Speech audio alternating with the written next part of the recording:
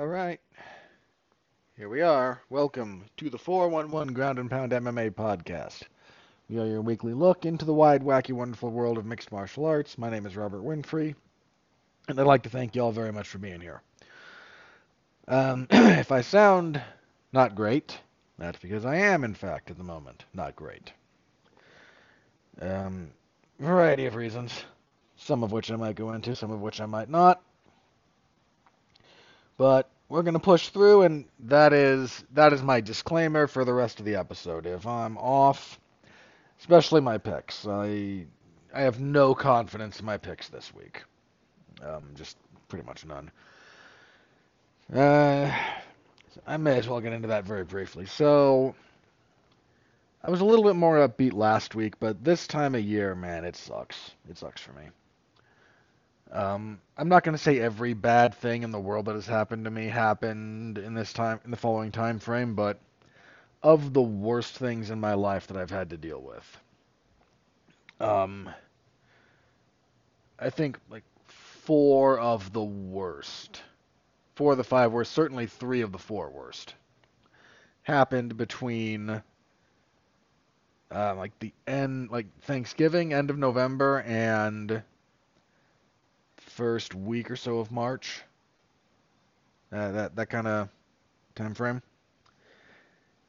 So around this time of year, once we get, back end of January into February, my mental health tends to take a bit of a hit. And in my case, this last couple of weeks, that's been manifesting via insomnia, which which also takes a physical toll on you.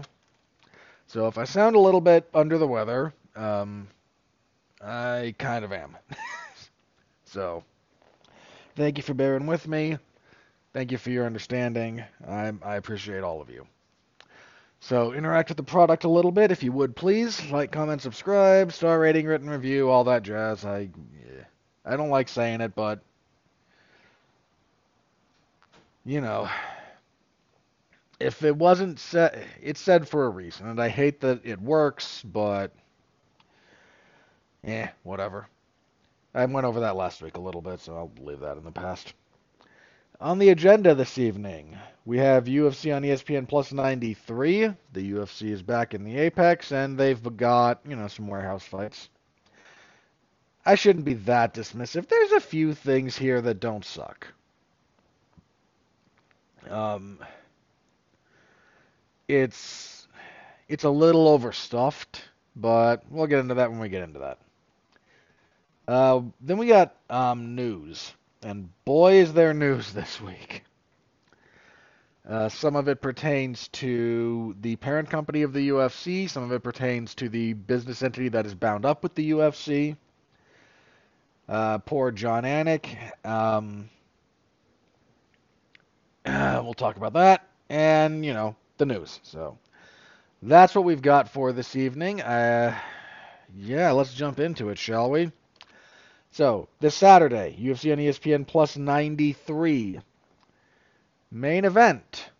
Middleweight. This fight doesn't suck. Roman Dolidze and Nassourdine Imavov.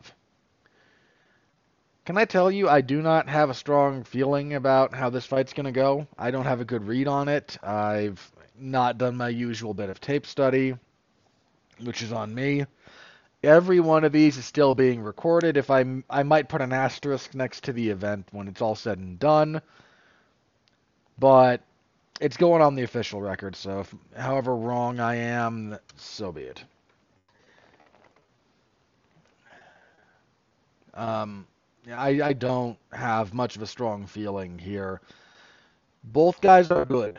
They're good in slightly different ways. Dolidze at middleweight, because he debuted for the UFC up at light heavyweight, didn't like it, made the cut, and then had a 4-fight winning streak going into last year, 3 of them finishes. Then he lost a decision to Marvin Vettori. Wasn't a great fight, but Vettori's not easy to beat. That was March of last year. He's been inactive since then. Did he have an injury? Yeah, no, Cannonier tore his MCL. He was supposed to fight Derek Brunson last year. But Brunson left the organization. You can find him in the PFL now if you're curious. He was supposed to fight Jared Cannonier. Cannonier, MCL tear. Now we're here. He's got some pretty good grappling. The 5 rounds worries me for him here a little bit. He's had a few cardio issues in the past. Nothing earth-shattering, but you've seen it. And then by contrast, we have Imavov, who's fought 5 rounds. Went 5 rounds with Sean Strickland, and he lost that fight, but he held his own.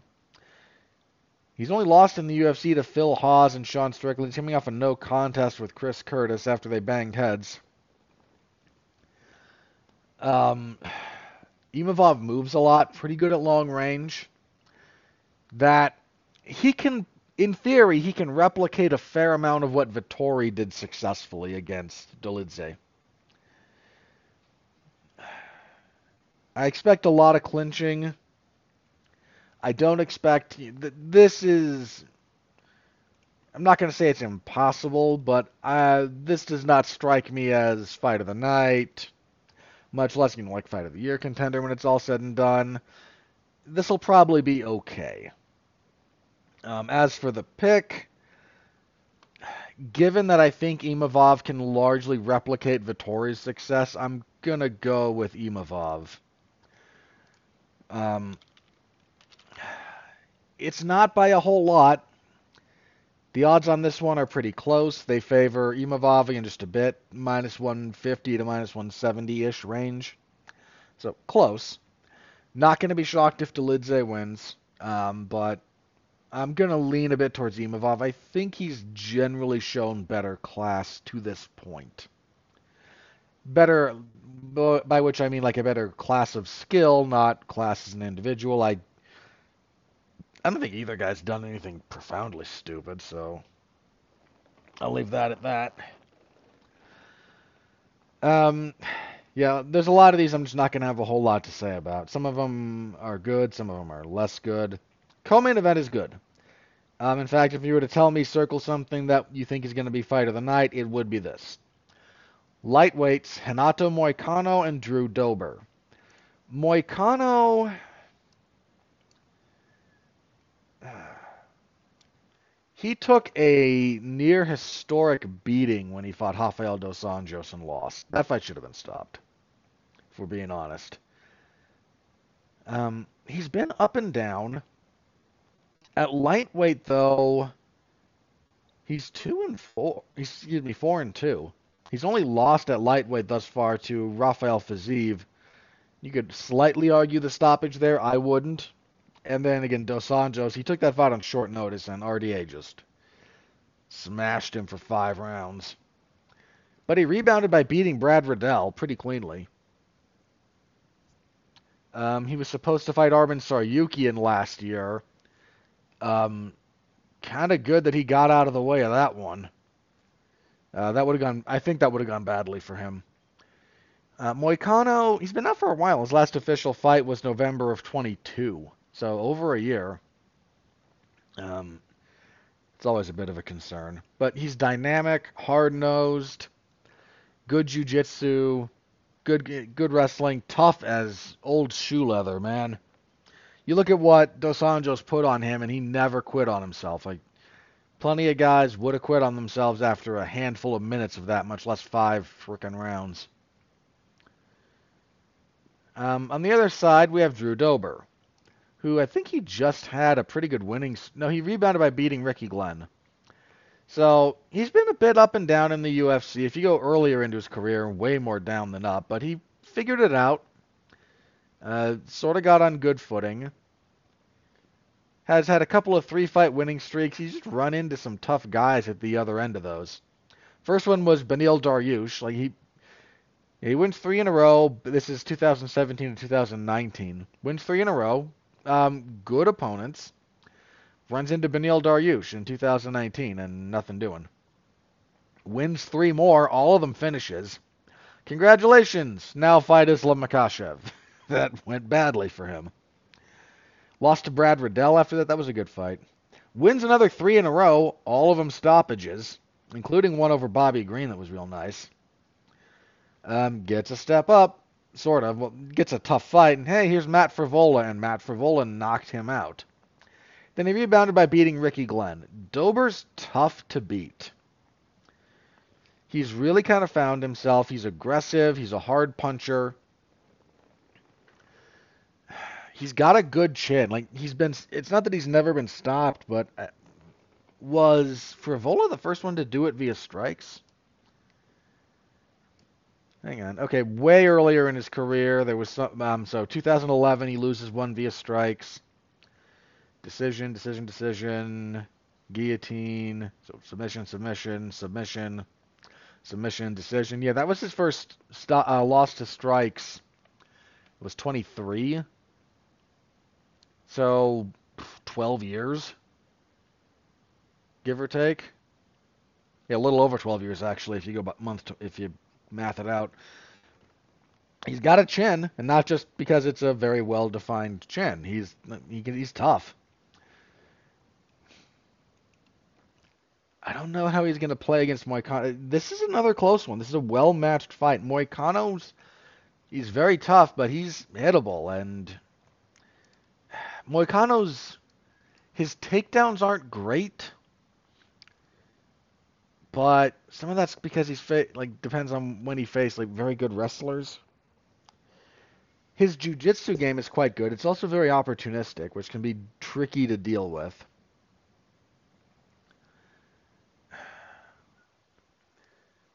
Dober's shown vulnerability to that. I'm feeling Moicano a little bit here, but again, not by much.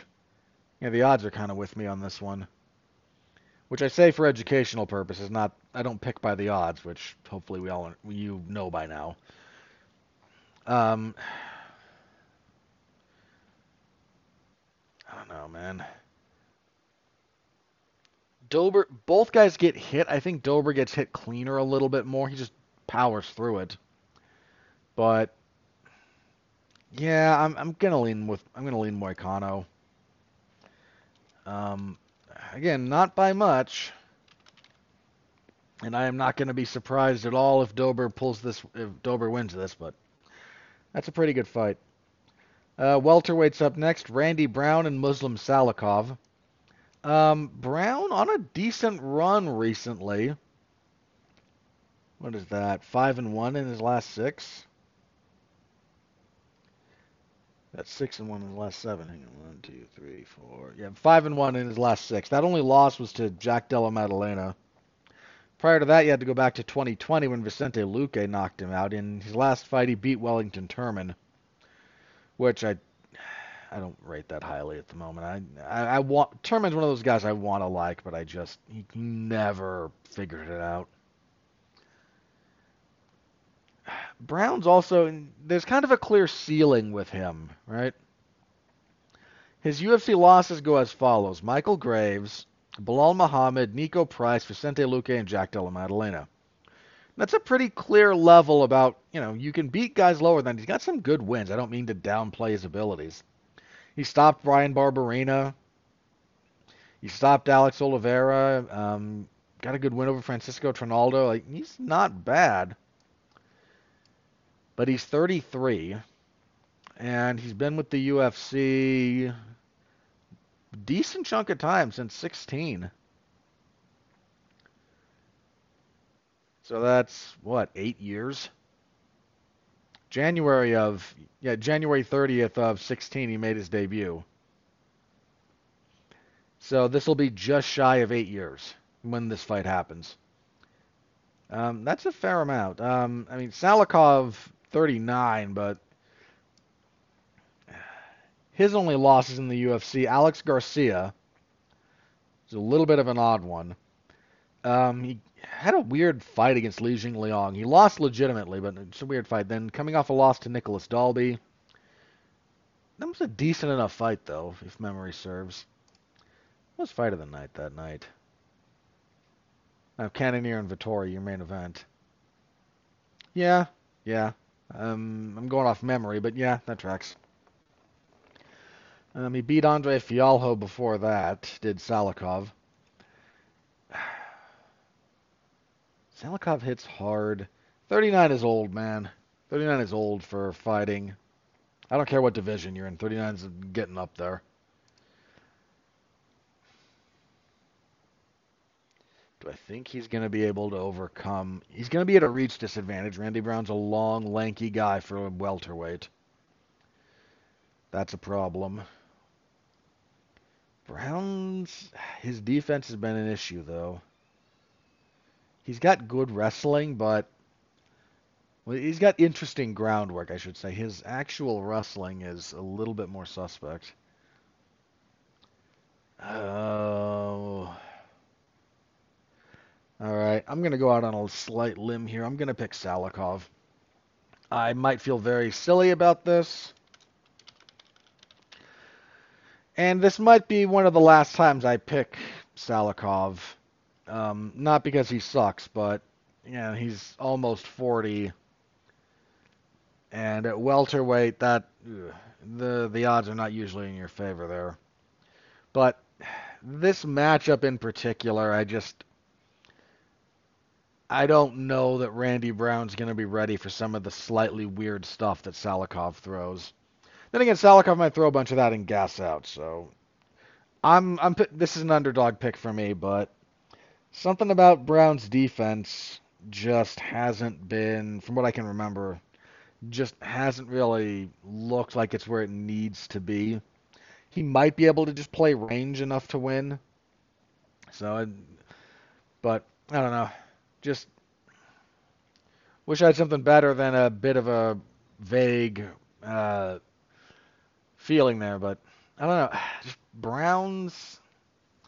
It's not that he's bad, but he's been stunned before, and Salikov is not a guy you can really have some of those defensive liabilities against. Middleweights next. Alishkab Kizriev and Mahmoud Muradov. I was pretty high on Muradov for a while. Because he came into the UFC with a really long winning streak. Won his first 3 fights. Trevor Smith, beautiful knockout. Andrew Sanchez, a little bit behind in that fight, but he got it done. Then gassed himself out fighting Gerald Meerschaert and got tapped. The loss to Kyle Bahalio has aged well. Because Bahalio's, turns out he's really good. He beat Brian Barberena his last time out. That was July of last year, so he's been on the shelf for a bit. That was a solid performance from him, though. It wasn't, highlight reel scintillating, but he absolutely got the job done. And Brian Barberena is a tough out. Kizriev, by contrast, let's have a look at what he's doing. He is undefeated, 14-0. 1-0 in the UFC. He beat Dennis Tululin. That poor guy had a lot of fights. Dude. Okay, so Kizriev wins his way into the UFC via the Contender Series in 2020. Then he has 4 fights fall out before he finally makes his debut in 2022.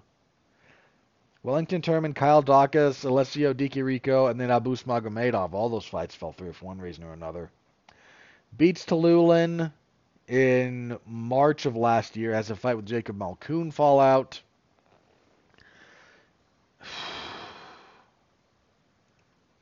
This is another tough one. You've got this is well matched. This is another good fight. You got 2 very talented fighters here.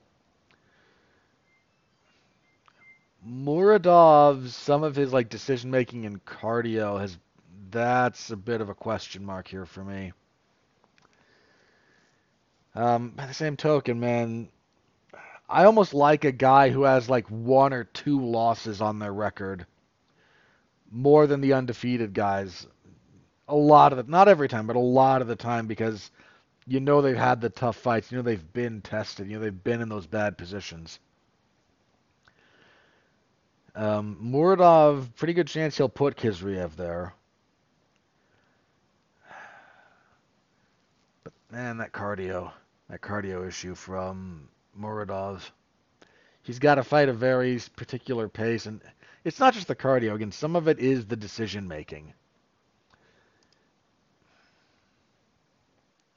It's a real tough one. There's another close one again. Really well matched fight. Some of these middle three fights here, and even the main event, like these are pretty solid stuff. I think I'm gonna lean Kizriev. Yeah.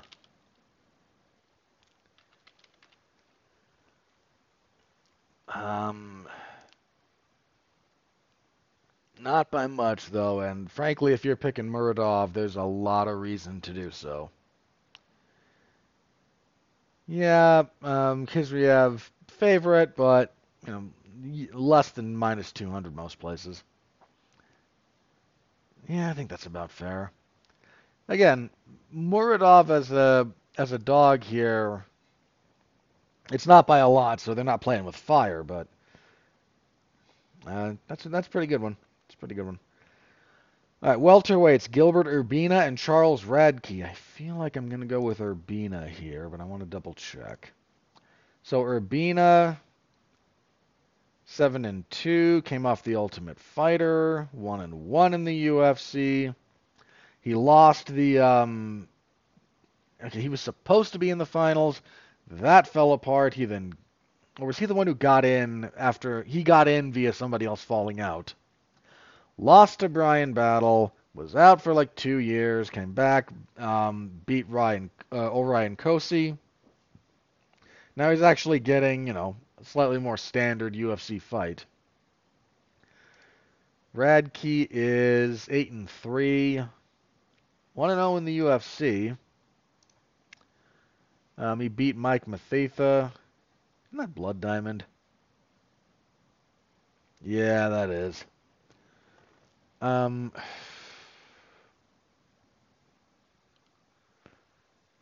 Urbina looked pretty good his last time out. Now, some of that, though, like the Kosi's really washed out and probably shouldn't have been in the UFC when they got in. Um, I'm not going to hold the loss to Battle too much against him. Brian Battle's turned out to be pretty good. Not a world beater yet, but certainly a UFC caliber fighter. Whether or not, top 15, less convinced about that one.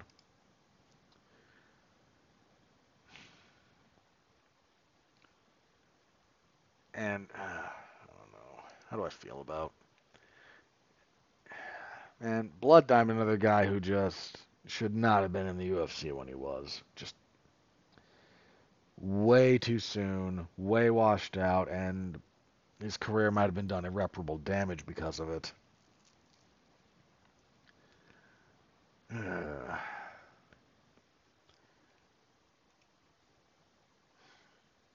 I think I'm gonna lean Urbina here, but these are two guys that it's really tough to make a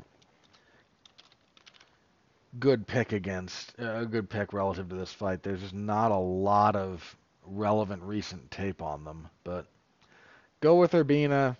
We'll see what happens. In your very telegraphed, this is what we want to happen fight. Molly McCann is fighting Diana Belbicha. Wait, that order might not be accurate. Hang on.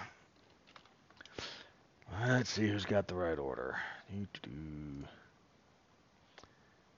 So, yeah, that fight's not up yet. Okay. We'll be going by this list. So we'll get to that fight in a minute or two. Don't worry about it. Yeah, a minute or two. So, kicking off the main card, it looks like we will have. Does this fight? No. Oh, yeah, it does. Okay. Not entirely certain of all the bout order here, but this fight is on the main card. Viviane Araújo and Natalia Silva. Araújo beat Jennifer Maia her last time out. Pretty good win. She lost 2 in a row. Granted, one of those Alexa Grasso. The other Amanda Hebos. It's not flyweight. Is this one at flyweight? Yes, it is. Okay. Silva, I've been moderately impressed with. She is undefeated in the UFC at 4-0, wins over Jasmine Jasdavicius, Teresa Bleda, Victoria Leonardo, and Andrea Lee. I don't like discounting Araujo because she's got skill. She's got a little bit of a cardio problem.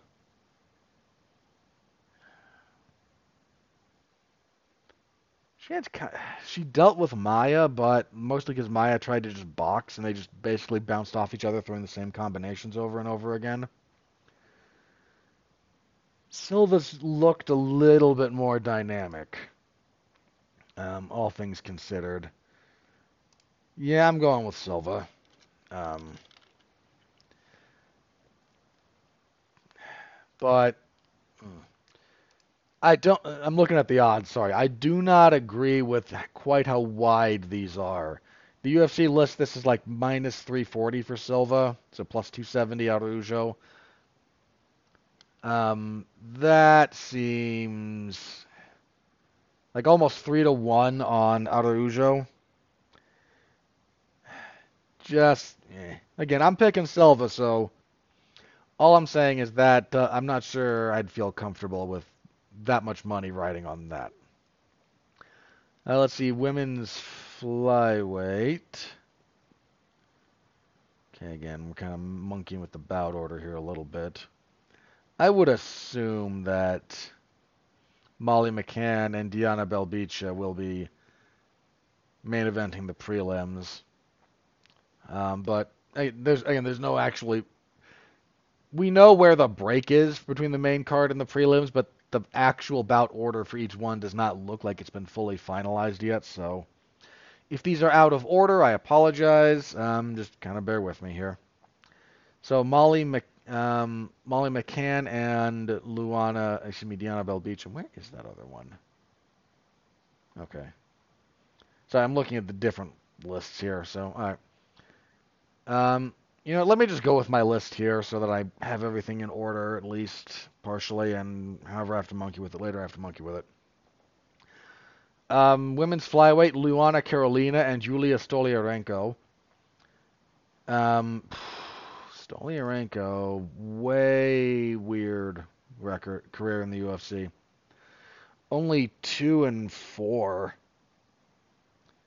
Coming off a win over Molly McCann, though. That was her debut up at flyweight. She'd been at bantamweight before that.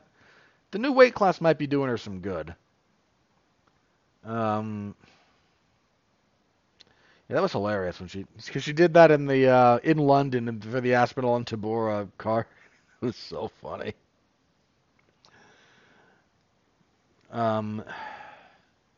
Luana Carolina. Been with the UFC since 19. Beat Priscilla Cachoeira, lost to Ariane Lipsky.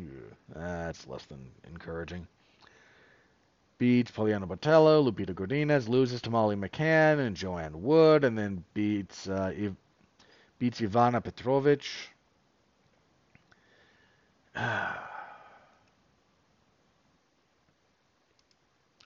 That's another. This is one of those that's like it's almost impossible to accurately predict what's going on here. Carolina getting knee barred. That's a bit of a red flag. It's a little bit of a red flag for me. Oh, yeah, let's go Stoliarenko. I think flyweight's a better fit for her. I think she performs better in that weight class, but there's just a mountain of unknowns there that I would not feel confident there. Okay, Molly McCann and Diana Belbicha, already mentioned. Molly, I believe, is coming off that loss to Stoliarenko, yes. 2-fight losing streak. She got tapped out by Erin Blanchfield and then tapped out by Stoliarenko. This seems like they're trying to get her a get-well win. Belbicha is 2-4 in the UFC. Only wins over Hannah Goldie and Maria Oliveira. These two fought before, actually. Molly McCann beat her back in October of 19. This is very much a get well fight for Molly McCann, and I think that's how it's going to play out. I'll go with McCann, but part of me is going to be rooting for Belbicha because I don't like Molly McCann. um, Flyweight, Azat Maksum and Charles Energy Johnson. Good fight here, actually. It's not going to get it much play because the UFC hates the division. Um, Johnson's been up and down, 13-6 overall, but he's had 2-4, only 2-4 in the UFC. 3-fight losing streak. In fairness to him, losses. Those are to Ode Osborne, Cody Durden, and Rafael Estevam. He could have won the Osborne fight. I might have thought he did. I don't remember. That was split, and there was a case for him. Dude, 2023 kind of sucked for him. He beat Jimmy Fleck and then lost his next 3 fights. The Durden loss was pretty legit. He had a shot at beating Estevam, if memory serves. Estevam gassed in the last round.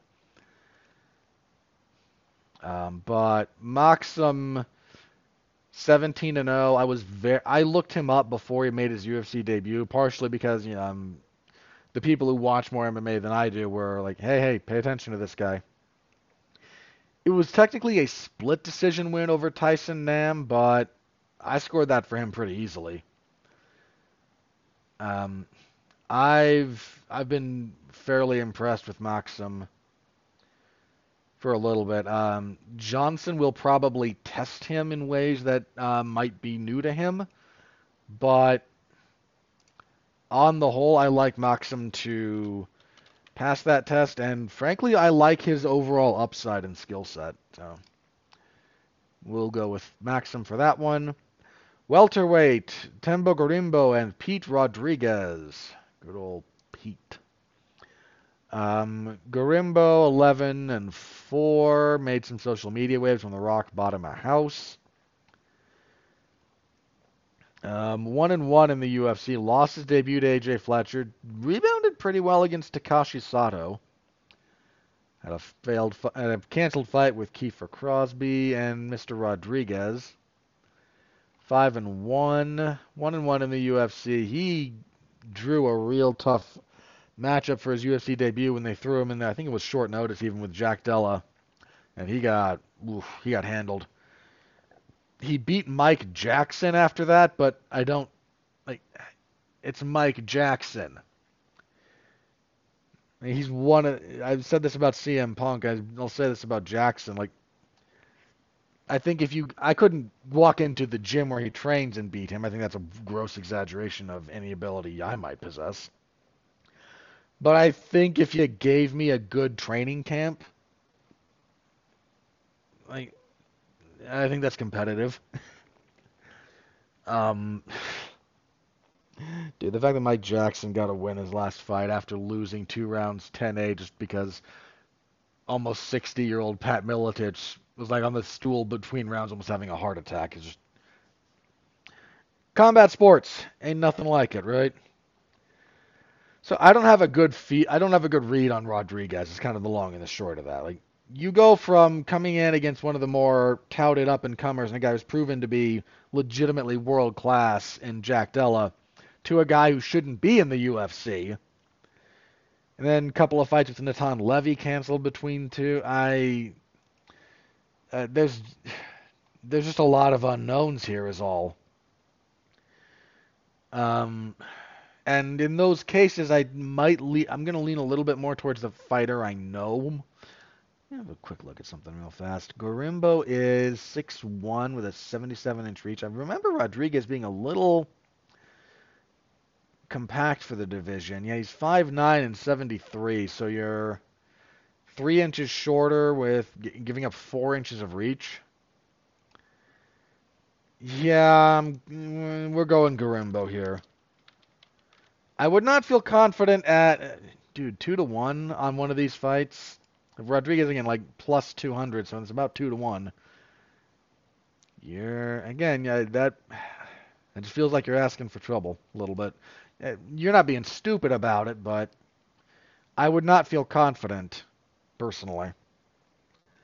Featherweight, Jung Lee and Blake Builder be up next. Mr. Lee, 10-1, 1-0 in the UFC, on a pretty good overall winning streak, right? 3-7. A lot of those were either road to the UFC fights. His debut was against Yiza. Split decision. Vaguely recall that. Wasn't a bad fight, if memory serves. Builder, 8-1-1. Had a good debut against Shane Young, and then couldn't do much against Kyle Nelson. This is a tough one. Like, you're talking about a guy who's 10-1 against a guy who's 8-1-1. There's less than 5 UFC fights between them. There's a lot of room for change between fights between these two with talent like this. So maybe a better way to look at that. If you're the UFC, who are you trying to help here? They might be trying to help Lee a little bit more than they're trying to help Builder. I think there's still a little bit of trying to really legitimize some of these like external avenues that they've created to get into the UFC. And yeah, this will be Lee's first fight that isn't, it's not his UFC debut. He made that, but this is his first road to the UFC related event. That can be a tough one for younger fighters. I'm not going to discount Builder, but I do think I'm going to lean towards Lee. How old are these two guys? Hang on, sorry. Last stat I need to look up here. Mr. Lee is 28. And Builder is 33. I normally only acknowledge age differences in fighters if it's my coverage, it's 8 years. 8 years is my cutoff point. If you're less than that, I leave it alone. But 28 to 33 is that's a non-trivial period. I think I'm going to lean towards Lee. Just a bit. And then, almost done here, lightweight, Landon Quinones and Markel Medeiros. Medeiros? Probably Medeiros. Let's see, Quinones is 7-2-1. Why do these idiots have Lone Wolf as a nickname? A lone wolf is a myth, and it dies. He lost to Nasrat Haqparast in his UFC debut. Rough draw for your debut. Medeiros, 8-1. This is UFC debut. Coming off the Contender Series, my hunch is Medeiros here. It's just another one where that first one, man, they might do you some favors. After that, maybe not so much, but that first one they'll work with you. So let me go with Medeiros. Not going to be, for the record, not going to be surprised one little bit if that goes the other way. Not one bit. And kicking everything off, we have heavyweights. Oh, why? Thomas Peterson and Jamal Poogs.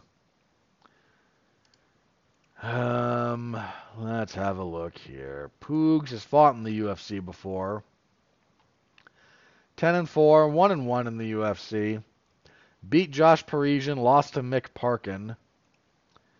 Peterson, 8-1. Coming into his UFC debut. He won on the Contender Series.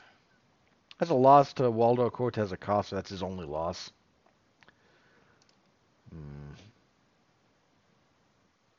Once again, this feels a little bit like they're trying to give the guy coming off the Contender Series at least a winnable fight.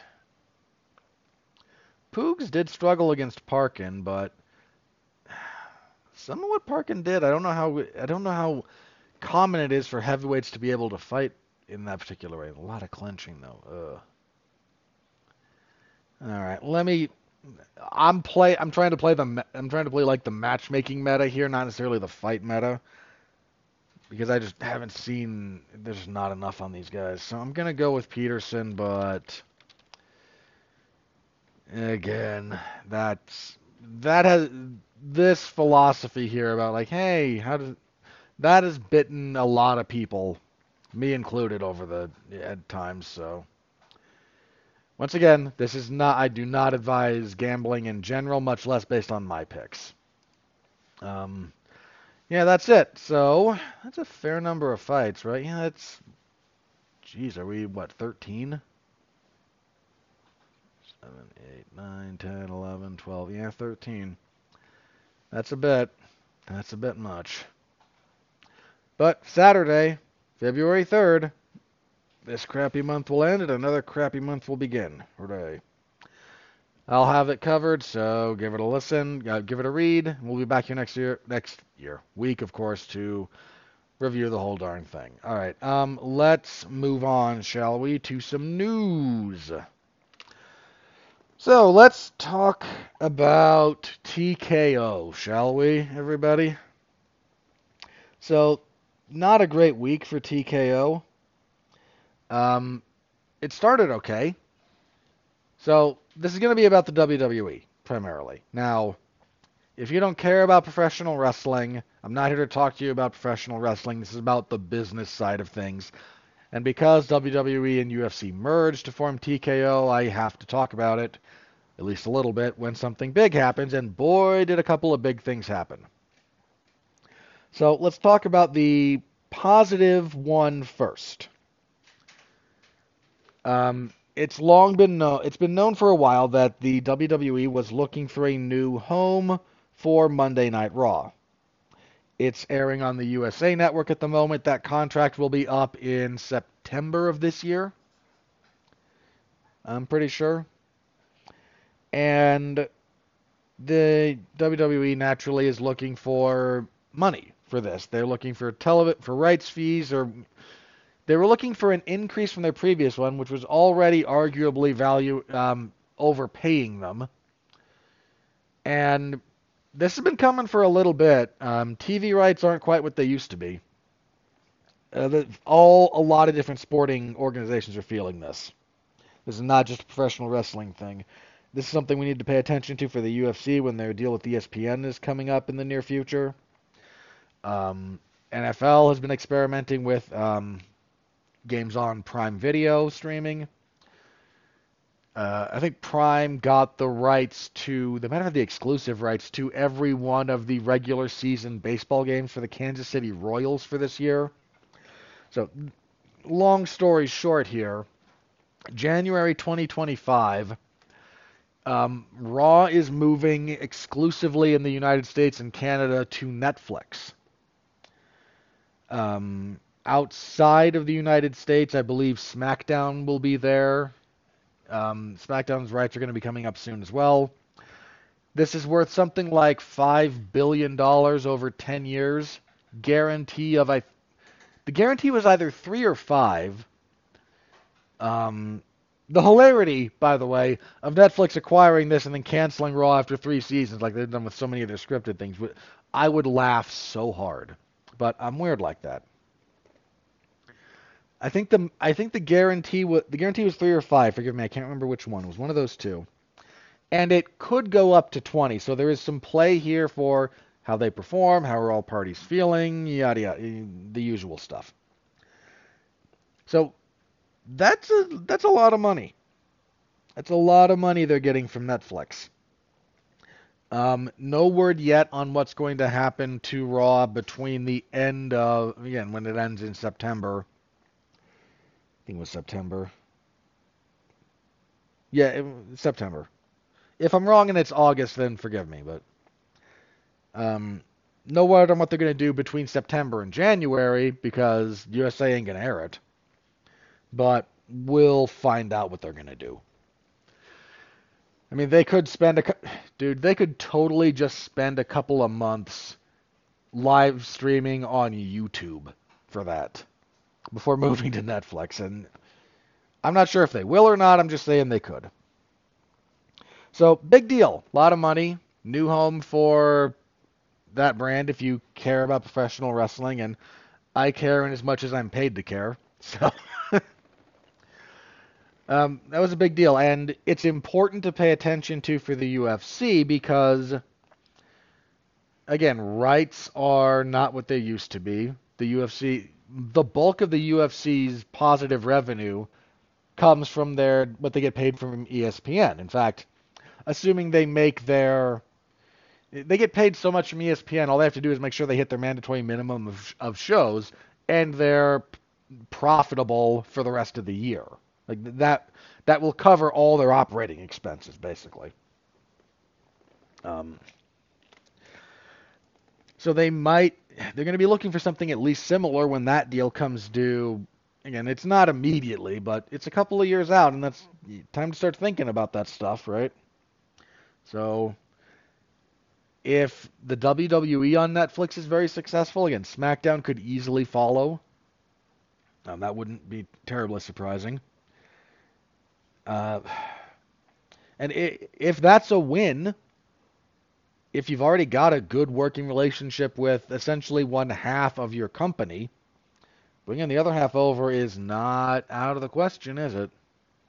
So that was the good news. Then came the bad news. So I talked a little bit back in 2022. So like 2021, 2022, 2021, I want to say Vince McMahon, the president, CEO, chairman of the board, I forget whatever number of titles he had in WWE for a long time. He ran the place. It was basically he was in charge. He answered to a board of director. Like again, there was a modern corporate structure in place, but he was in charge. And there was a lot of fan discontent because Vince, even if you just look at the product, like I promise to get to my point here. There was a lot of fan discontentment about some of Vince's booking habits, some of his production foibles, just Vince's vision of professional wrestling and his presentation. And then I want to say it was 2021 because he came back in 22. But in 2021 there was a story that broke in the Wall Street Journal about a lot of hush money paid by Vince that was allegedly misappropriated, using corporate funds to. I'm trying to word this carefully because I don't want to get myself in legal hot water here, but to sum up the assumptions here, Vince behaved badly with women mostly, to the best of my knowledge, and then would get them to sign non-disclosure agreements in exchange for money. Now, my stance on this goes as follows. One, on the moral side of things, I find this abhorrent. I've talked about this a little bit on occasion. I am a member of the Church of Jesus Christ of Latter-day Saints. We don't believe in either premarital or extramarital sexual contact of any kind. And we take sexual sins and transgressions very, very seriously. It's one of the worst things you can do. Not the worst, but one of. And so, on a moral level, I find cheating on your wife and then paying someone to not say anything about it pretty reprehensible. I would make the claim that even ethically, this is a bad idea. This is a bad mode of being. Ethically, it's bad. I acknowledge there's a minor bit of debate there on the ethics of it. But the long and the short of this is, if it's Vince's money, what he's doing here is not illegal. And again, it's not illegal. It's not illegal to cheat on your wife. It's not illegal to then decide to enter into a voluntary agreement with someone else for their quiet in exchange for money, assuming you have not done anything illegal. So if again, this is not horribly uncommon. I find it disgusting, but it's not uncommon as a general practice, right? So that story breaks. Vince retires. He steps down, and the story kind of blows over for a few different reasons. One is a lack of specificity. Two is kind of what I laid out. Like there was kind of a consensus that came to that, okay, look, Vince is old, he's a little gross, he's maybe a bit of a liability. Let's use this opportunity, Vince, go retire, enjoy your money, leave things as they are, and let's hope this doesn't get worse. So between, again, kind of between, all right, this is gross, but if he's not illegally appropriating funds, he's not really doing anything illegal. There was that. And again, it's just it was a non-trivial deal, but Vince put his head down, said the right things, the other people around there said the right things, and it kind of blew over. And Vince then poked his head back up and basically forced his way back into his old job as chairman of the board. And immediately when he came back into power, his daughter Stephanie quit. And that raised some red flags for a lot of us. There was a bit of a question for a while about whether or not Stephanie's husband, Triple H, real name Paul Levesque, was going to leave as well, because he's basically Vince's successor in general here, especially on the purely wrestling side of things, running production, booking, etc., etc., etc. And so there was some thought, like, is he going to go too? And he didn't. But there was a thought. The basic premise, what it wound up being, feels like Vince came back because there were rumors that WWE was going to sell to Endeavor, who owned the UFC. Turned out to be true. Endeavor bought WWE, merged it with the UFC, created TKO, and Vince obtained a prominent position within the hierarchy there. I forget his exact title, but he was near the top of TKO Group. And, well, it turns out that story hadn't completely blown over. So earlier this week, one of the women who had kind of been not named in that Wall Street Journal piece, but she's one of the people that was being discussed. She came out and got very specific and very public with accusations against Vince. Now, the fact that she was able to do so because, allegedly, she was going to be paid $3 million to not talk about what happened to her. And Vince then, didn't pay up. Well, funny thing about a legally binding agreement, if someone violates it, the whole thing becomes null and void. So, for example, if you and I sign an agreement where you're not going to talk about something, I'm going to pay you money. If you talk about it, I no longer have to pay you the money. Well, by the same token, if I don't pay you the agreed upon sum, our NDA is no longer binding. You can talk. And the poetic nature of Vince being undone by being light with the envelope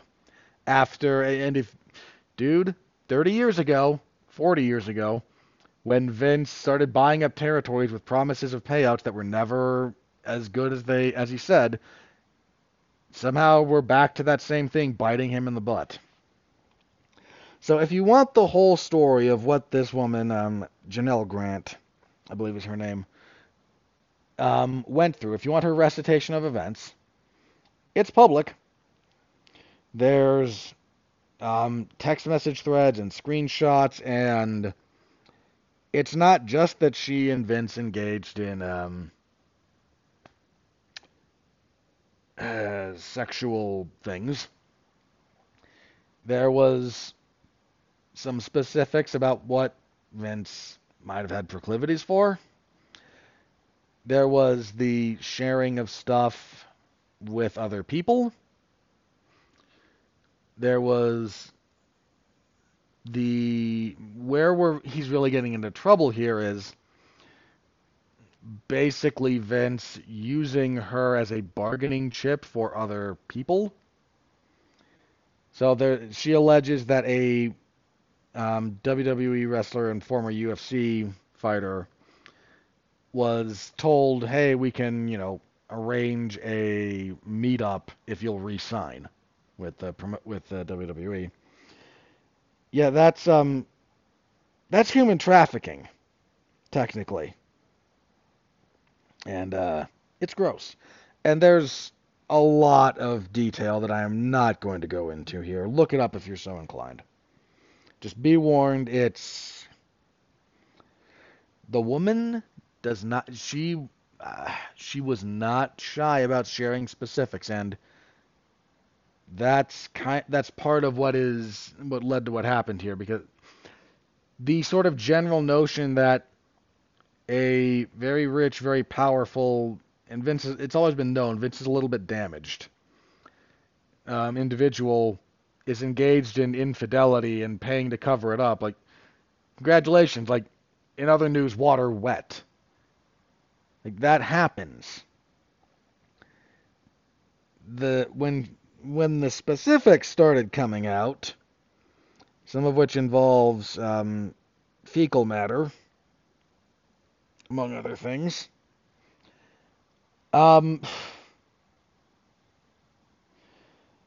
yeah, you ain't gonna just duck and cover your way out of this one, buddy. So, I'm not going into any more specifics here. Not because I'm squeamish. I'm not. I don't think it's a good use of anyone's time. So that came out. Now Vince denies this. So for the record, Vince McMahon denies these allegations and says he plans on defending himself, blah blah blah. But here's the thing. This news came out, and like 8 hours later, or 12 hours, one of the big sponsors of the WWE pay-per-view or premium live event, or whatever they're calling it these days, the Royal Rumble, which took place Saturday, Slim Jim, called up and said, "Yeah, no, we are not going to do business with you while Vince McMahon is there." And losing sponsorship money like that is a good way to actually get things to happen. So Vince publicly announced, again, "I deny the allegations, but I am resigning." He no longer has anything to do with TKO or WWE or anything. And I have to talk about this a little bit because TKO owns the UFC too. And here's the other thing about this. So, I don't know, do I want to talk about Vince first? Let me talk about Vince first. If what was described here is accurate about Vince, then I hope the appropriate weight of the law hits him. I really do. I don't have a lot of sympathy for engaging in that kind of conduct. Even if everything he'd done had been like completely above board and was just, "Hey, this is a woman I slept with, and yeah, maybe I've got a little bit of a weird fetish or two, but she consented, I consented, and voila, like that's the end of it." I hold that in very low regard, personally, and for a lot of reasons. But that's just, I don't know. I hate to say that's just life because it shouldn't be. But Vince would not be the first person, male or female for that matter, in a position of authority with money who stepped out on his spouse and then paid someone to not talk about it. and maybe even has a weird thing or two that they do in the bedroom. But once again, like if you get to the point where it's just okay, here's what it is, and the other person goes, yeah, right, then what are you gonna do, right? Like that's not worth yelling about. Um, Using a human being as a bargaining chip in negotiation, or sharing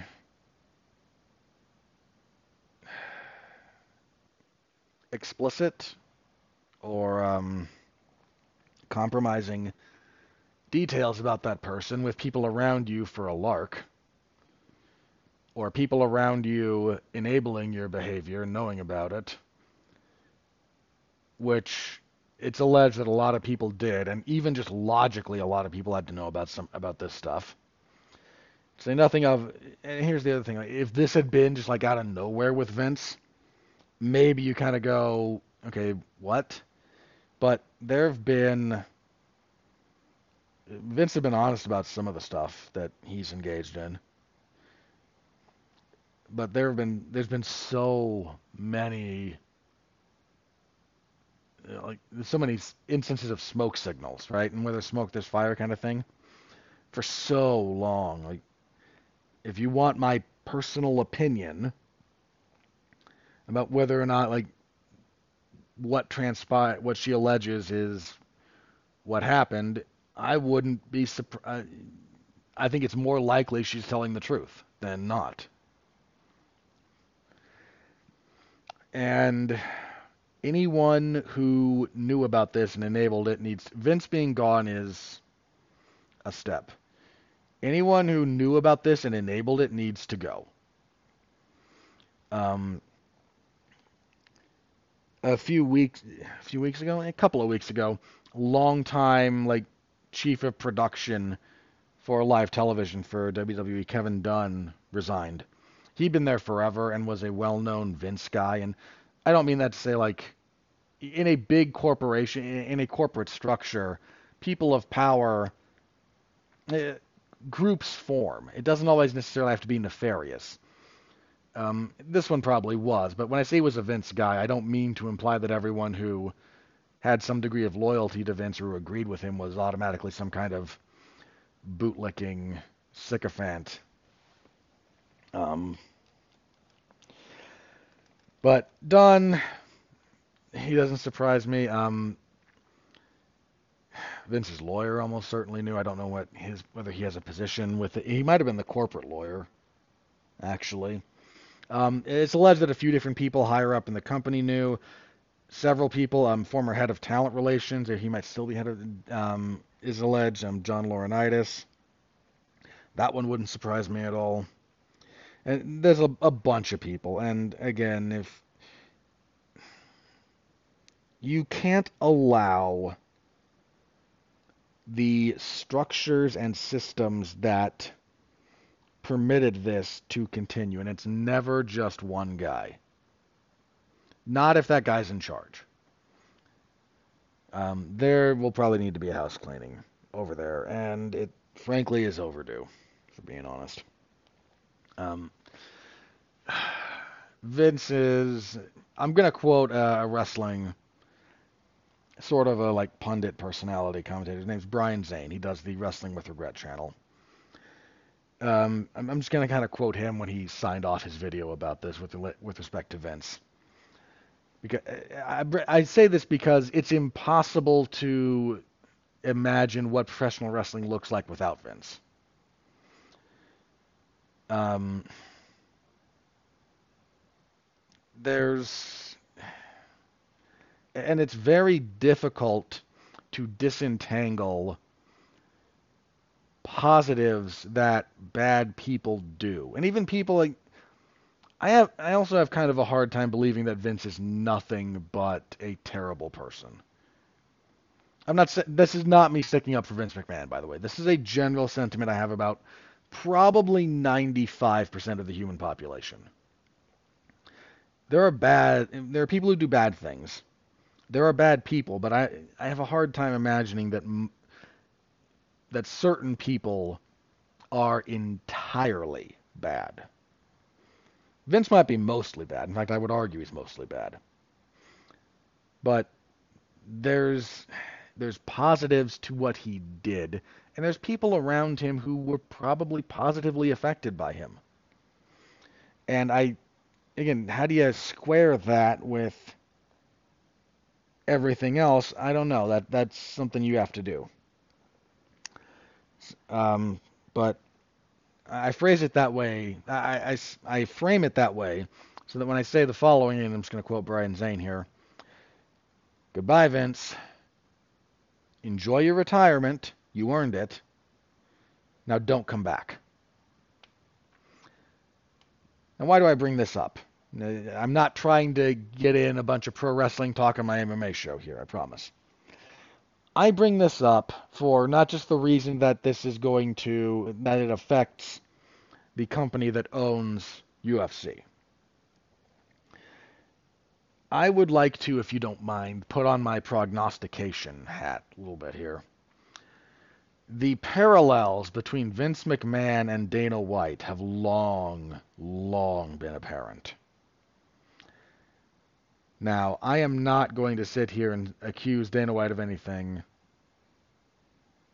because I have no evidence. I'm just going to say, statistically, there's a very, very, very good chance that we as MMA fans in the next 5 to 10 years, probably, somewhere in that range, are going to have the same kind of reckoning about Dana White. Not for the same things, would be my hunch, but a similar reckoning. And look, man, Dana already had his first major scandal last year when 2023 kicked off with Dana White and his wife getting into a slap fight.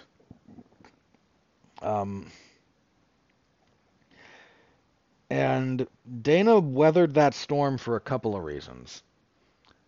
Not the least of which is there's enough context in the video to muddy the waters a little bit. I think I talked about this when I talked about that incident, so let me reiterate for anyone who might be new here. I have a very low tolerance for domestic violence. Extraordinarily low. But I also don't think it's unfair or unreasonable to acknowledge that a couple getting into a physical altercation, which this was, is not the same as coming home every day and for no reason beating the crap out of your wife. Those are not the same thing. Neither is good. Neither is good at all. But they're not equal. And again, I don't think it's unfair to say that they're not the same thing. So the fact that what we saw was Dana and his wife hitting each other instead of his wife cowering in a corner while he beats the crap out of her and yells at her, helped. Helped is the wrong word, but had the latter happened, we would not be where we are right now with Dana White. Guaranteed. Guaranteed. One of those two things, and everyone knows this, it's just difficult to articulate because it sounds like you're being an apologist for domestic violence, and I'm not. I just have to be honest and acknowledge that not all of these are equal. I'm not saying any of them are good. They're all terrible. They're all terrible. But pretending that they're all the same is just disingenuous. So that is the fact that Dana White also, rumor has it, has convinced the people at Endeavor that the UFC will not function without him, which is a load of crap, but he's convinced. People thought the WWE wouldn't run without Vince McMahon. Vince McMahon has had more than his share of scandals. Vince McMahon, if you think there haven't been, instances of smoke about Dana as some of his behavior, they're out there. Again, how much truth is there to them? I don't know. You can actually make smoke without much fire. You make a lot of smoke without much fire, depending on how you do it. I'm not saying I don't know anything about Dana. Never met the man. Leaving that aside, all I'm saying is there's been too many parallels between those two guys. Too many parallels between how the WWE does business and how the UFC does business.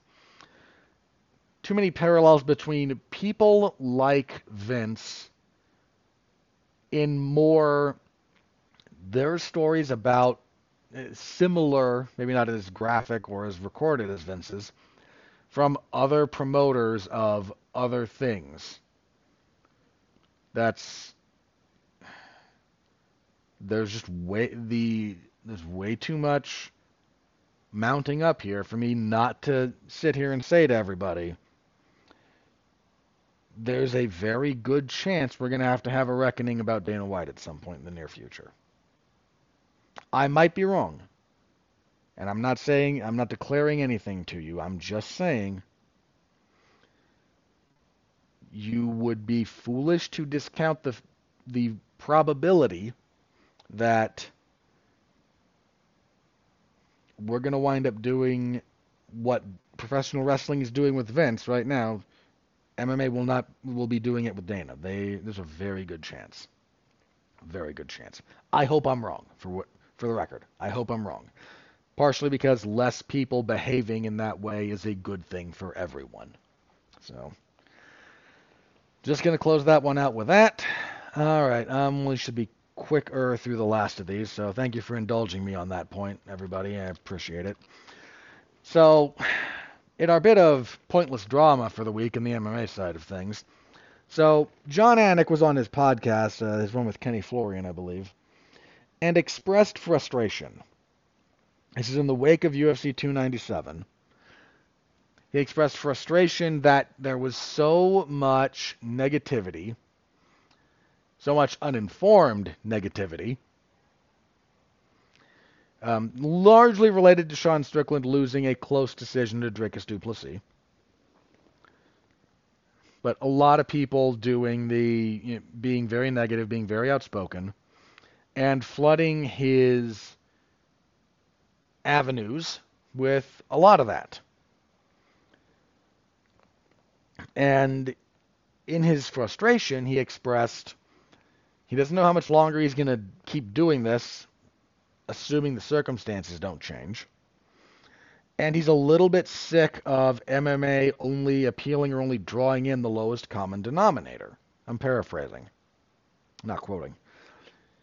And people got a little bit pissy about this.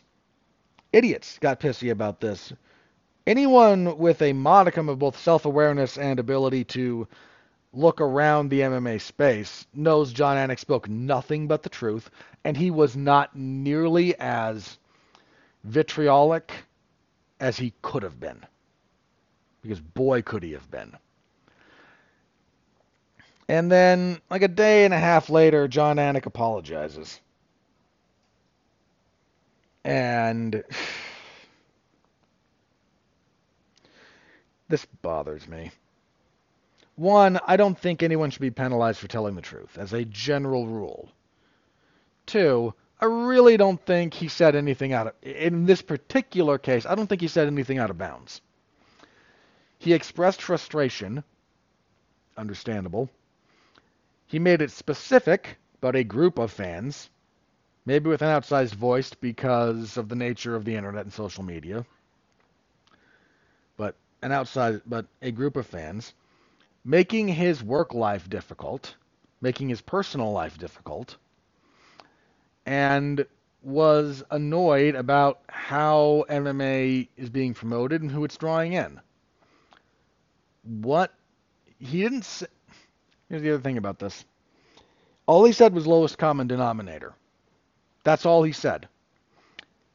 There was no racial component, there was no political component, there was no religious component, there was none of that. None of that was present. You want to know how I know he's right, by the way, about a lot of lowest common denominator stuff going on in the UFC and their promotion? What's Dana White's old... Some of you newer fans may not have been around long enough to remember this, but allow me to regurgitate, if you will, an old chestnut that Vince would trot out from time to time when trying. This was back before MMA was legal in all 50 states, before it was on a major network. He was trying to sell it. And he was doing one of his lines was always, this could be the biggest sport in the world. And anyone who knows anything about international sport kind of rolled their eyes at him, and he would support his proposition there with, okay, let's imagine we're at an intersection or something similar. One corner, you got a basketball game going. One corner, you got soccer. One corner, you got football. On the fourth corner, a fight breaks out. Where does everybody go? He's not wholly wrong there in that, again, there's a lot of nuance that goes into this position that glosses over, but he's trying to defend the existence of the sport and sell it as something with upward potential. And he was right in that respect. But if your selling point is we are the lowest end of the attention hierarchy, and let's be very clear, combat sports is there. There's a lot of skill that goes into it, and I'm not dismissing the fighters, but that's what this is. It's kind of like the lowest, basest, most visceral, animalistic, least enlightened kind of thing you can do is watch two people bludgeon each other. And that's who it started attracting. And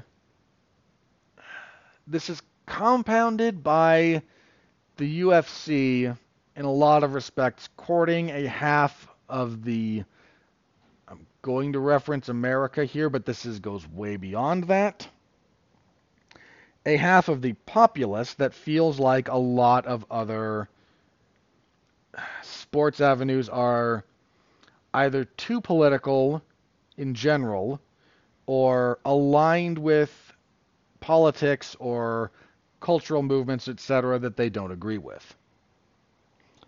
Now, I'm not here to weigh in on that. I'm really not here to weigh in on which side of which thing anyone should fall on. The reality is the American system is almost broken because we only have two political parties of any note, and that just divides things, and then in very, very unhealthy ways. But no political party, United States perspective here, is going to be right about everything. I don't think I've ever actually voted straight party. Certainly not on specific like bills or amendments or anything like that. Probably not even with candidates on different things. My voting history is immaterial. I'm also not party affiliated. I'm not a member of any political party.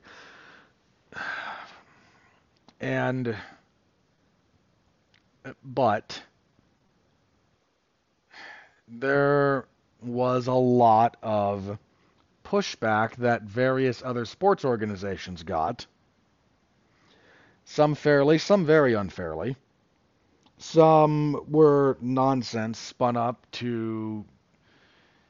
Look, man, Colin Kaepernick deciding he's not going to stand for the national anthem rubs me the wrong way, personally. But I understood the motivation, and I was willing... A lot of people reacted a lot more viscerally than I did. Again, I don't like it, but I wasn't going to, I was not up in arms over it. But this started, if you guys will remember, cast your mind back to the dark, dark days when this was going on.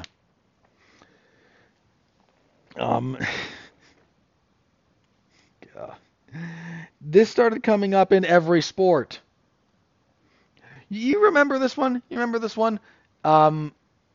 They accused someone of putting a noose in the garage of a NASCAR pit because the driver was black. It, like, this was, and there's this like weird picture. They're like, oh no, look at that. They're clearly threatening something. Like, that's a handle. That's a rope handle to pull the garage door down. You insufferable.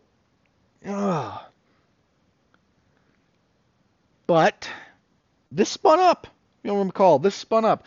And a giant chunk of the audience, in the United States and elsewhere, and because the culture war has subsumed everything, elsewhere matters, decided they were sick of it. They were sick of the nonsense talking points. They were sick of, if you'll pardon the quote, bitchy millionaires complaining. They were sick of a lot of this stuff. And I'm not saying anyone was right or wrong to feel how they felt about all that, and again, I am not going to weigh in on all of that because you'd have to go. I think the only fair way to do it would be case by case. I'm not going to be here for 20 hours talking about various scandals and their merits in like those weird years. I'm not going to do it because again, it's kind of pointless. But the UFC saw something of a market opening with, hey, there's a bunch of guys pissed off. I say guys because it is mostly male, but substitute people if you feel so inclined. We can kind of court this by being pro-America, because we're based in the United States, and by espousing free speech when everyone else is starting to police it.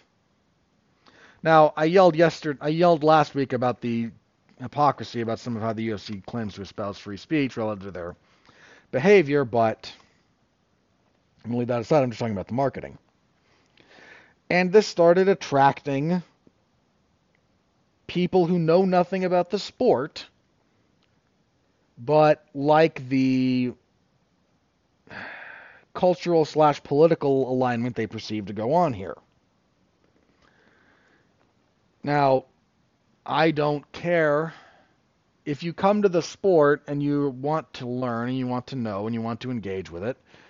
I don't really care how you got here. Be willing to learn and try not to be a jerk. That's really all it boils down to. And we got a lot of people right now talking who can't do that. This is exacerbated. I'm not going to say worse because that sort of implies a moral judgment that I'm not trying to make too much here. I'm trying to describe the setting rather than denounce a giant portion of the fan base as, if you might quote the former future president of the United States, undesirable. I'm not trying to do that. I'm trying to express what I'm seeing. Sean Strickland became kind of the avatar for a bunch of disaffected people. He's outspoken. He's dude.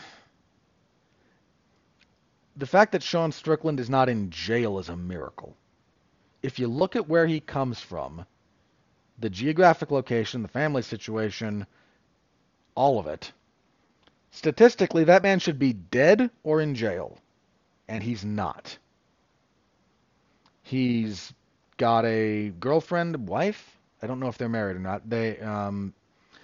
He seems to have processed a lot of the bad things that happened to him, and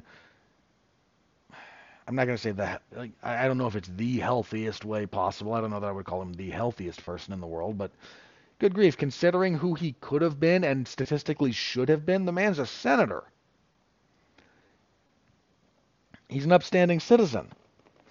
But he kind of became the unlikely hero for a lot of people who felt like he did, who might be dealing with some of the stuff he was dealing with, and might still be dealing with. I don't know the ins and outs of Sean Strickland's mental health situation. And certainly for the kind of the online punditry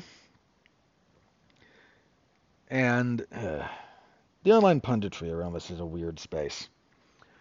because there's a subset of commentators on both ends of the political spectrum who will jump in feet first to anything they perceive they can get in on the culture war with. Now, this is a problem on both sides of the aisle. Because of Sean Strickland's alignment, we're seeing it from the right side, the right-wing side of things, politically, or culturally, or however you want to phrase that out. If you pay attention, you've all seen this on the left too. So you understand I'm not just trying to pick on one side here. I acknowledge this happens all the time on the other side. I'm talking about this side because this is the side we're dealing with, not because it's the only side that does it. Okay? Good. Thank you. Moving forward. So there's a lot of people just talking about how how maybe Sean got screwed. He didn't get screwed. He lost a close fight. It happens. But there's just a lot of weird discourse, and naturally, because we're dealing with people who this may be their first time watching a close fight, and the guy they like lost, and what are we doing here? It's got to be reasons that are outside of just losing a close fight, and it's not, but they're just screaming into the void. And all Jon Anik did was say, this isn't great. I don't know how much longer I want to keep doing this job if these are the working conditions, or the conditions that are spun up around it. Sorry, that's true. Here's the weird thing about MMA fans. Not just MMA fans, the sport of MMA. I've noted this in the past. MMA fandom is designed to burn you out. I've been here for a while. Some people have been here longer than me, but I've been here for a while. I was watching for several years before I started writing for 411, and that was about 10 years ago.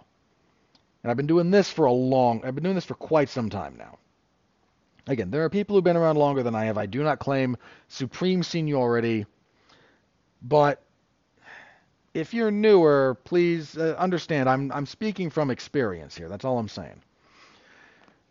MMA fandom burns out, either because the fighters you like start downturning and retiring, or you try to follow everything and it's not healthy. I watch too much MMA. There's people who watch more than me. I watch every fight on every UFC card. And there was a time when I was happy to do that, but I would have been doing that anyway. Now I do it because it's my job. I would still watch the sport. I would probably not dedicate 6 hours of my Saturday, every Saturday pretty much, to watching Contender Series debutantes against guy from BFE Arkansas. Shouldn't pick on Arkansas, but bear with me here. And they've got like less than 10 fights between them. Like, I'm not interested in that. It's really not interesting MMA most of the time. I would not be doing that. That's where I am with MMA at the moment. So just trust me when I say, if you try to watch, as much as a certain segment of the fandom will try to tell you should, you'll burn out. I've seen like 4 generations of fans. I saw the tough guys from The Ultimate Fighter. I saw that boom. I saw the Brock Lesnar boom. I saw the Conor and Ronda boom, and now I'm seeing whatever we got going on now. And between each of those booms, there's valleys. I've been here for a while. And part of the problem with this is that, again, this is just anecdotal, but for whatever it's worth, of the people I started watching MMA with, or when I started writing and talking about it, none of them watch like I do anymore. And there's 2 that I can kind of like rely on for some of the bigger fights to kind of, either talk out my thought processes with, maybe break things down, etc. When I started this, there was a group of like, I mean, this podcast used to have a panel. There were like 5 people on it at different points, and now it's just me. It'll burn you out, and we're dealing with another wave of fans, and I don't know what we're gonna call them. Probably something derogatory because the online community does that. People who came in with the Ultimate Fighter, I remember this. They were tough noobs. That's how we talked about people who came in from the reality show that basically jump-started the UFC. It was already around, but like jump-started its rise, right? We called them noobs. They were tough noobs. And most of them are gone now. But it just means that when new people come in, if they come in with their own little group, then they tend to gravitate and they all just kind of spin up in each other's spaces.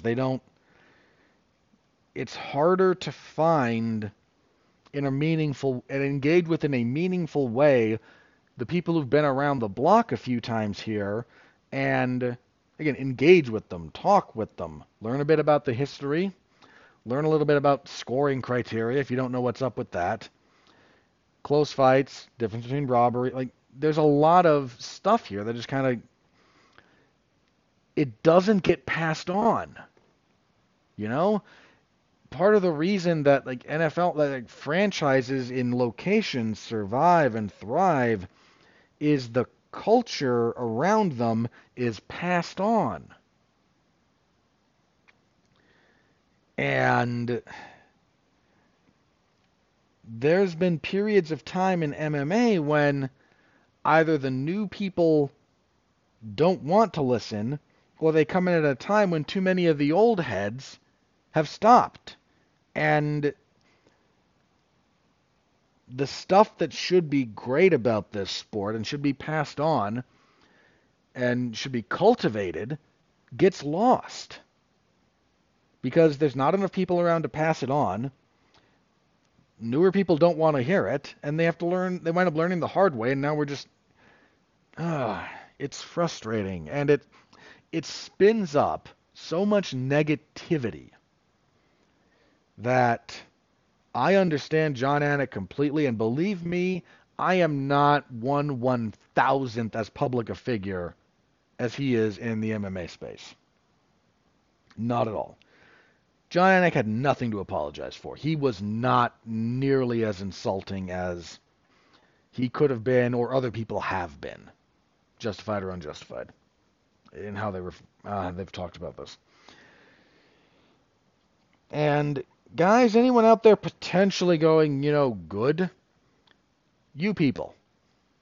I'm going to sit you down here, pat you on the head a little bit. Go back.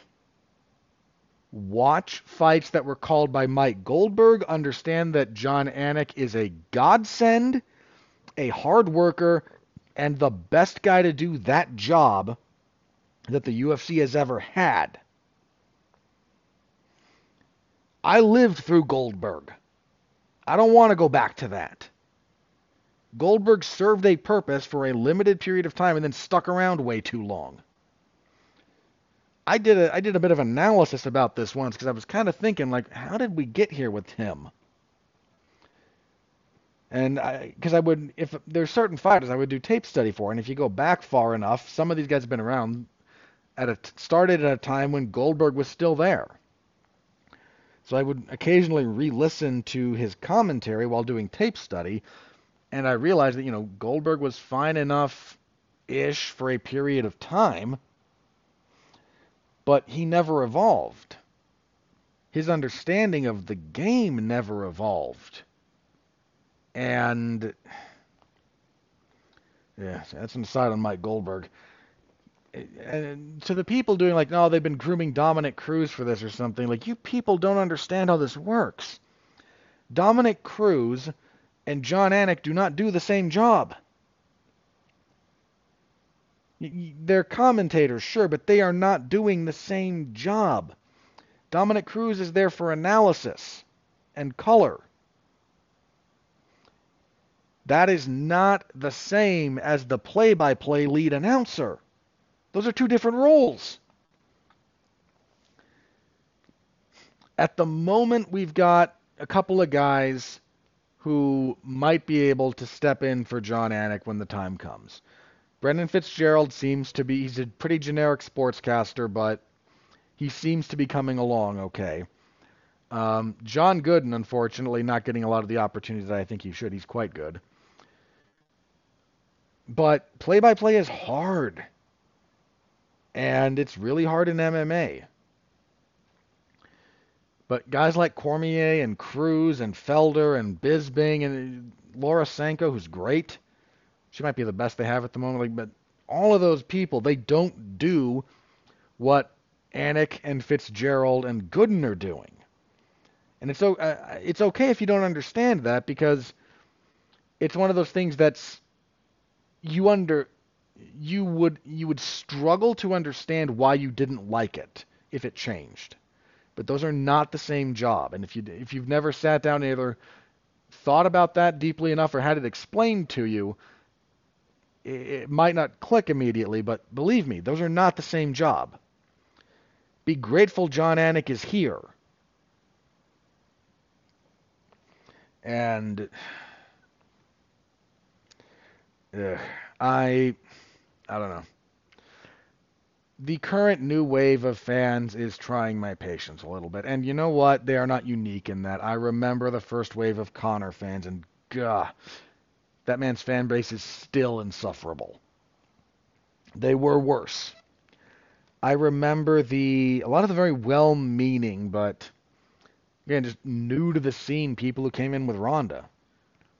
Because Ronda brought in a whole new audience, and okay, we gotta educate the new people, and that's okay. It's not the worst thing in the world as long as everyone's, they're willing. And to the old heads who wind up doing too much of the, well, I've been here forever, ergo I'm the only one who's right. No, this is a dialogue. I'm not going to sit here and read you the code of conduct, and you must do this, blah blah blah.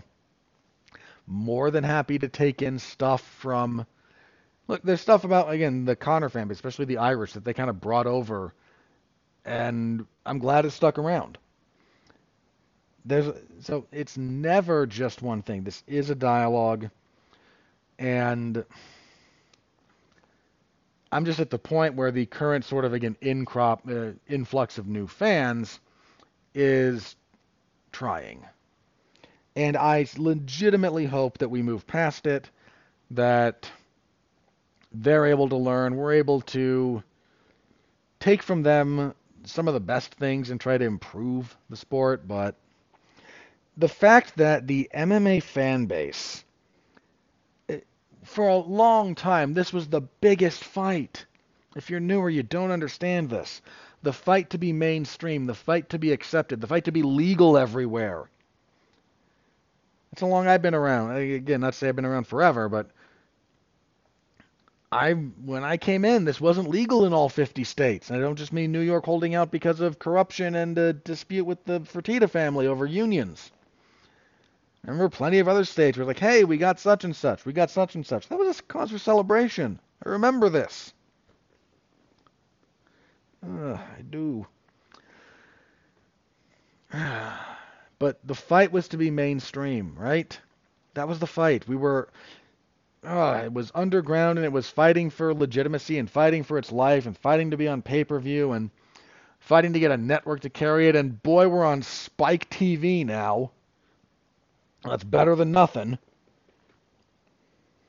As we got there, then it was on Fox. Now it's on ESPN and occasionally on ABC. And every week you can find this stuff, and it's international, and it's a freaking $1 billion in revenue, and it's on the New York Stock Exchange as part of this $20 billion conglomerate with the WWE. And guys, we can't get more mainstream. Fist fighting will never be more mainstream than this, ever.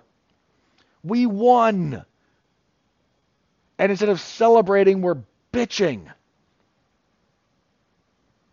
And we're insular, and we're surly, and then, oh, God. This is what happens when you carry a chip on your shoulder too long. This is what happens when you get married to the idea of being the underdog. This is what happens when you can't see that the race is won and you try to keep running. You build up some other boogeyman that's bigger than you, and now this is what we gotta fight, and rah rah rah. Oh God, stop! Just stop. That's not a fight. You're fighting yourself. You're tilting at windmills. It's nothing.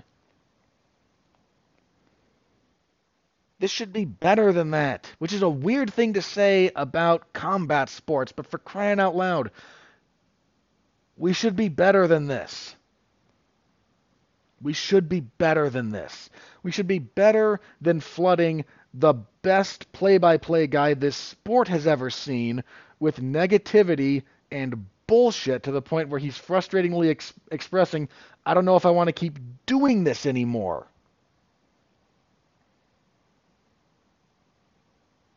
And you know what? I can almost understand the fighters being as sensitive as they are. I can almost understand that.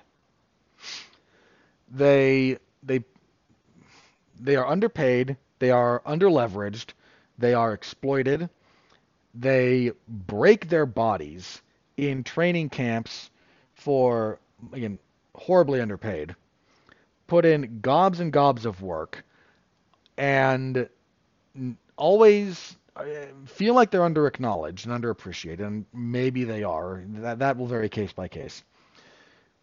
To the point where every little bit of criticism they overreact to, and most fighters do. And to that I say, one, look at how any number of sports outlets talk to or treat major stars in the NFL or the NBA. Well, you guys are soft on this. You're just soft. And that's okay. That's almost okay in some respects. I don't like how you handle it, but being sensitive to it, fine, whatever. That's a personal thing, whatever. But the amount of fans who kind of latch onto this as well, commentary was saying that he wasn't very good at this, therefore they're biased. No, sometimes I don't have a problem calling out commentary bias when I find it. But if they say this fighter's not good about moving his head and he's getting hit because of it, and it's going to be a problem, and he's not moving his head and he's getting hit a lot and it's a problem, what do you want? Do you want nothing but your participation trophy? Is that it? You want nothing but smoke blown up your backside for no, you're great, you're the best, you're clearly going to be champion when you've gone 2-4 in the UFC, and we're making one last stand, kicking off the prelims, but boo-hoo, they're mean to me. This is your life, and I get it, and you have sacrificed way too much, and you are not compensated fairly for it, and you have nothing but my sympathies on that respect. It is not the job of the commentary team, the fans, or the punditry to soft pedal you.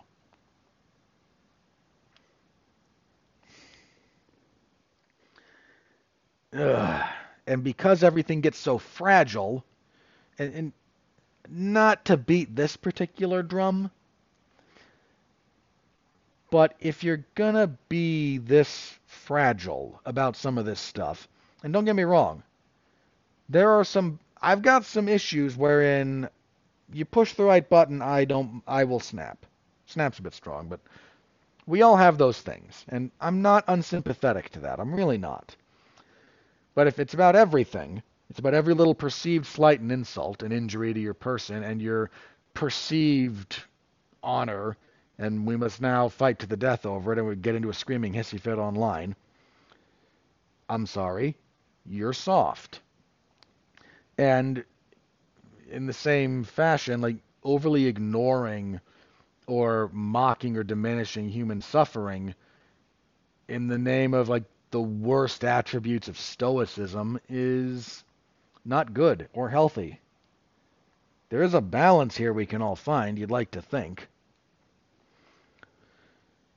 But, well, here we are with another incoming batch of fans. I don't know, guys. It's some days, man. I said at the top of the show, like this is never the best time of the year for me anyway, and now on top of that, I'm looking at this, and it's ridiculous. Please stop with this. Please stop with this. If you don't have an incredibly specific bit of constructive criticism, I don't know that the internet needs you to be screaming whatever into the void. It's one of the reasons I've dialed back elements of my criticism because I want it to be, if I'm going to criticize it, I do think it's somewhat incumbent upon me to have some way of improving or fixing it. Because constructive criticism is useful and what makes a lot of things go round. Screaming that no, so-and-so was robbed, you suck, is not helpful or useful to anyone, including the person screaming into the void. However potentially cathartic they might try and make it feel, it is usually just a mask for something else, and congratulations, you didn't actually fix anything. I say that as a guy who has on occasion gotten heated on this podcast, and frequently it doesn't solve anything. It's a nice emotional release. The catharsis is a real thing.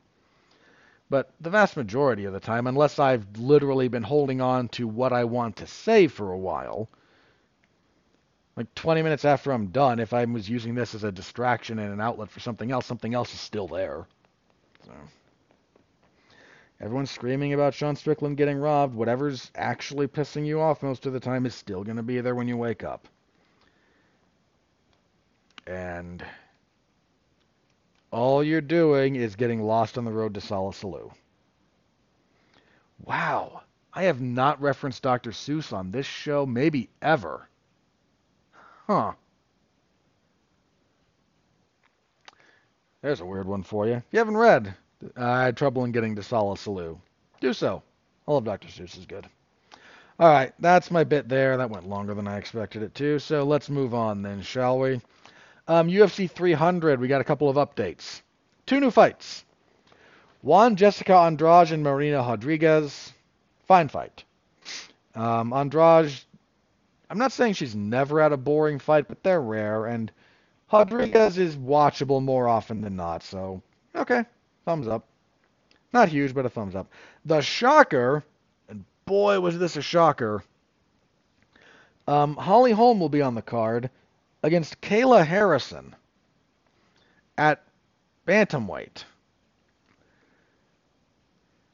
If you're not familiar with Kayla Harrison, she is the first woman to win an Olympic gold medal in judo from the United States.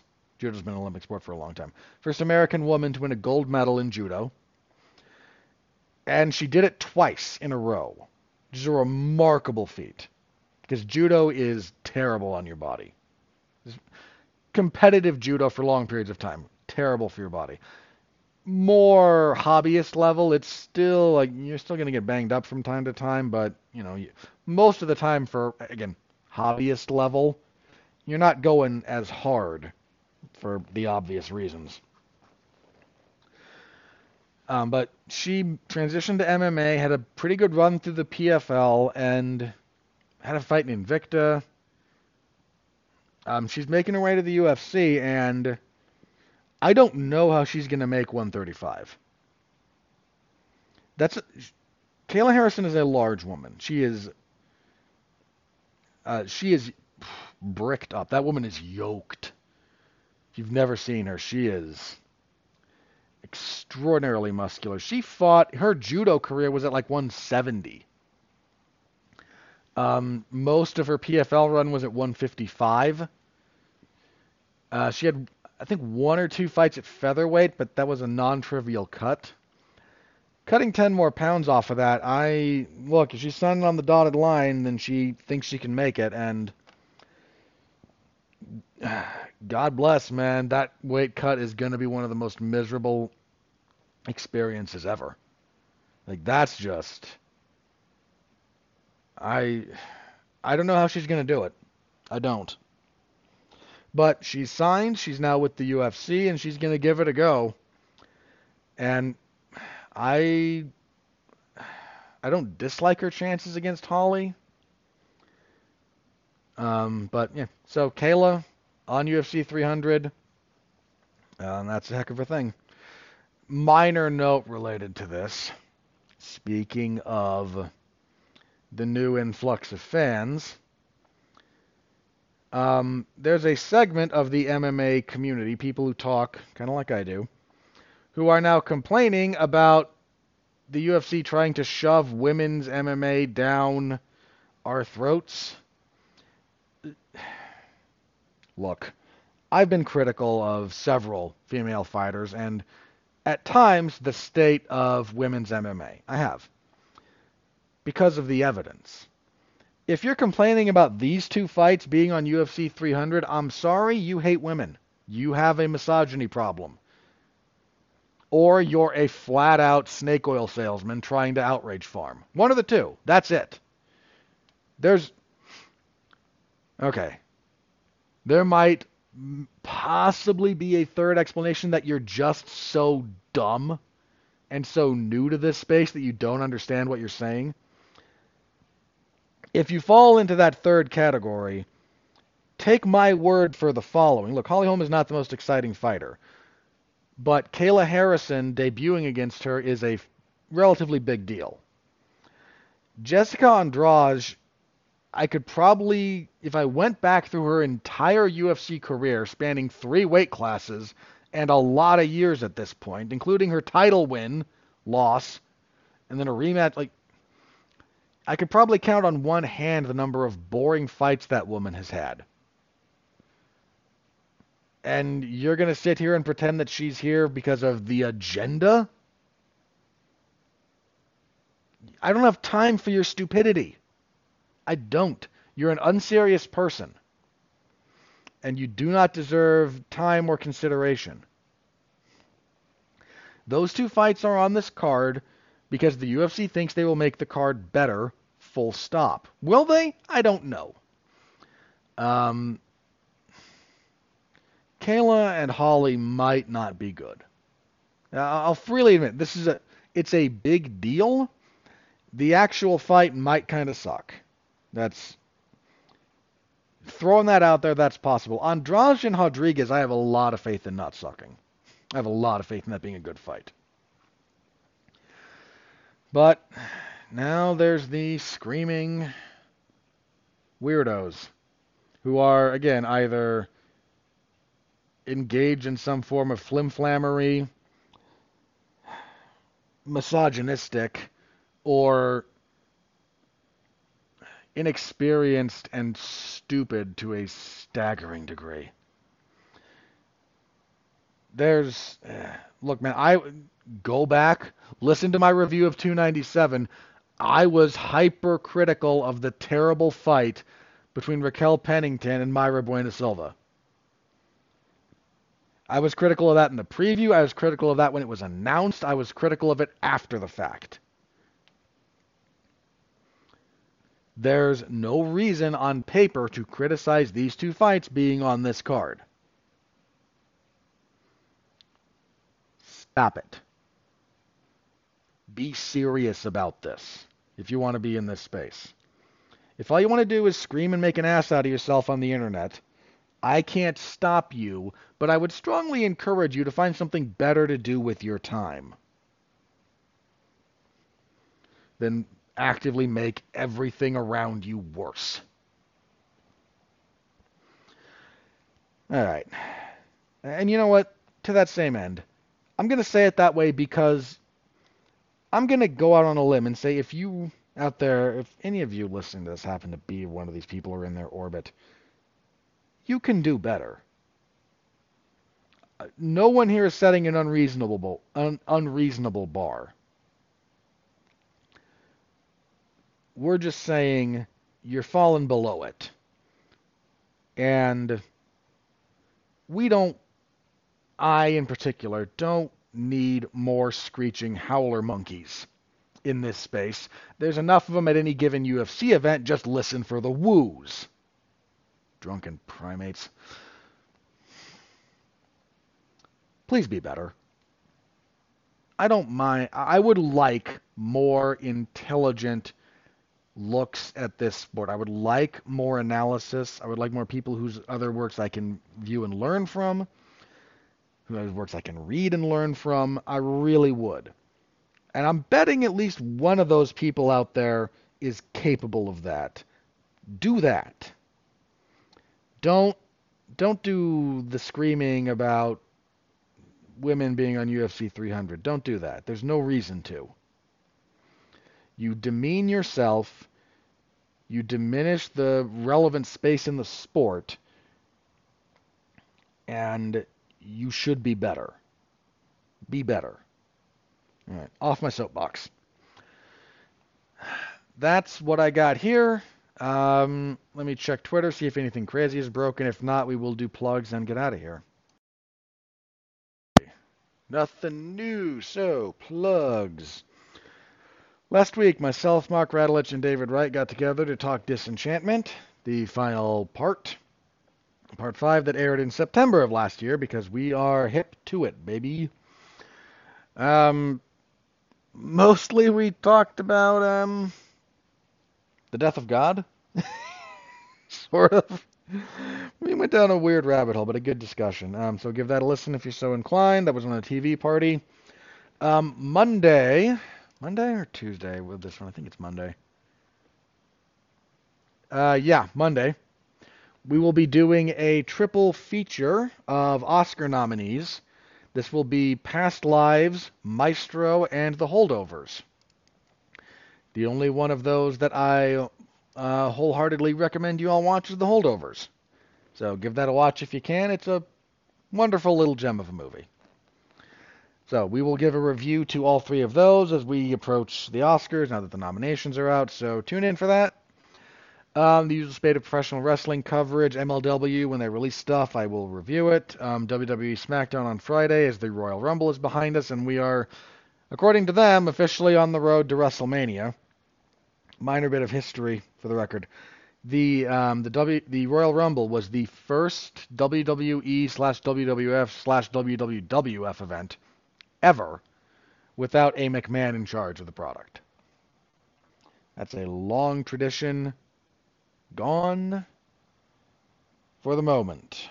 Because, Shane might come back, Stephanie might come back. I don't know. We'll see how that plays out. But yeah, that's where we are with that. So I will be covering that, and then again the UFC event on Saturday. So any and all of that, if you could follow, it's all over at 411mania.com, either in the wrestling or MMA zones respectively. And yeah, back here next week to review UFC on ESPN Plus 93, and hang on, that is February 3rd. Yeah, we will be previewing UFC on ESPN Plus 94. Jack Hermanson and Joe Pyfer in your main event. That's a choice. What else is on that card? Brad Tavares and Gregory Rodriguez could be fun. I tend to like Albert Duraev when he can get his stuff together. Danny Gay and Andre Fili's not bad. Anything on the prelims? I got a soft spot for Damir Hadzovic, which is weird, but I do. Loma Lookbunmi might not. She's usually worth watching.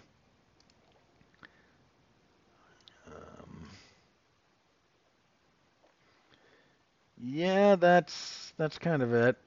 But full preview next week, so come back for that. All right, that's it for me, everybody. Thank you as always. I appreciate the heck out of you. Stay safe out there and continue to be well, be safe, and behave.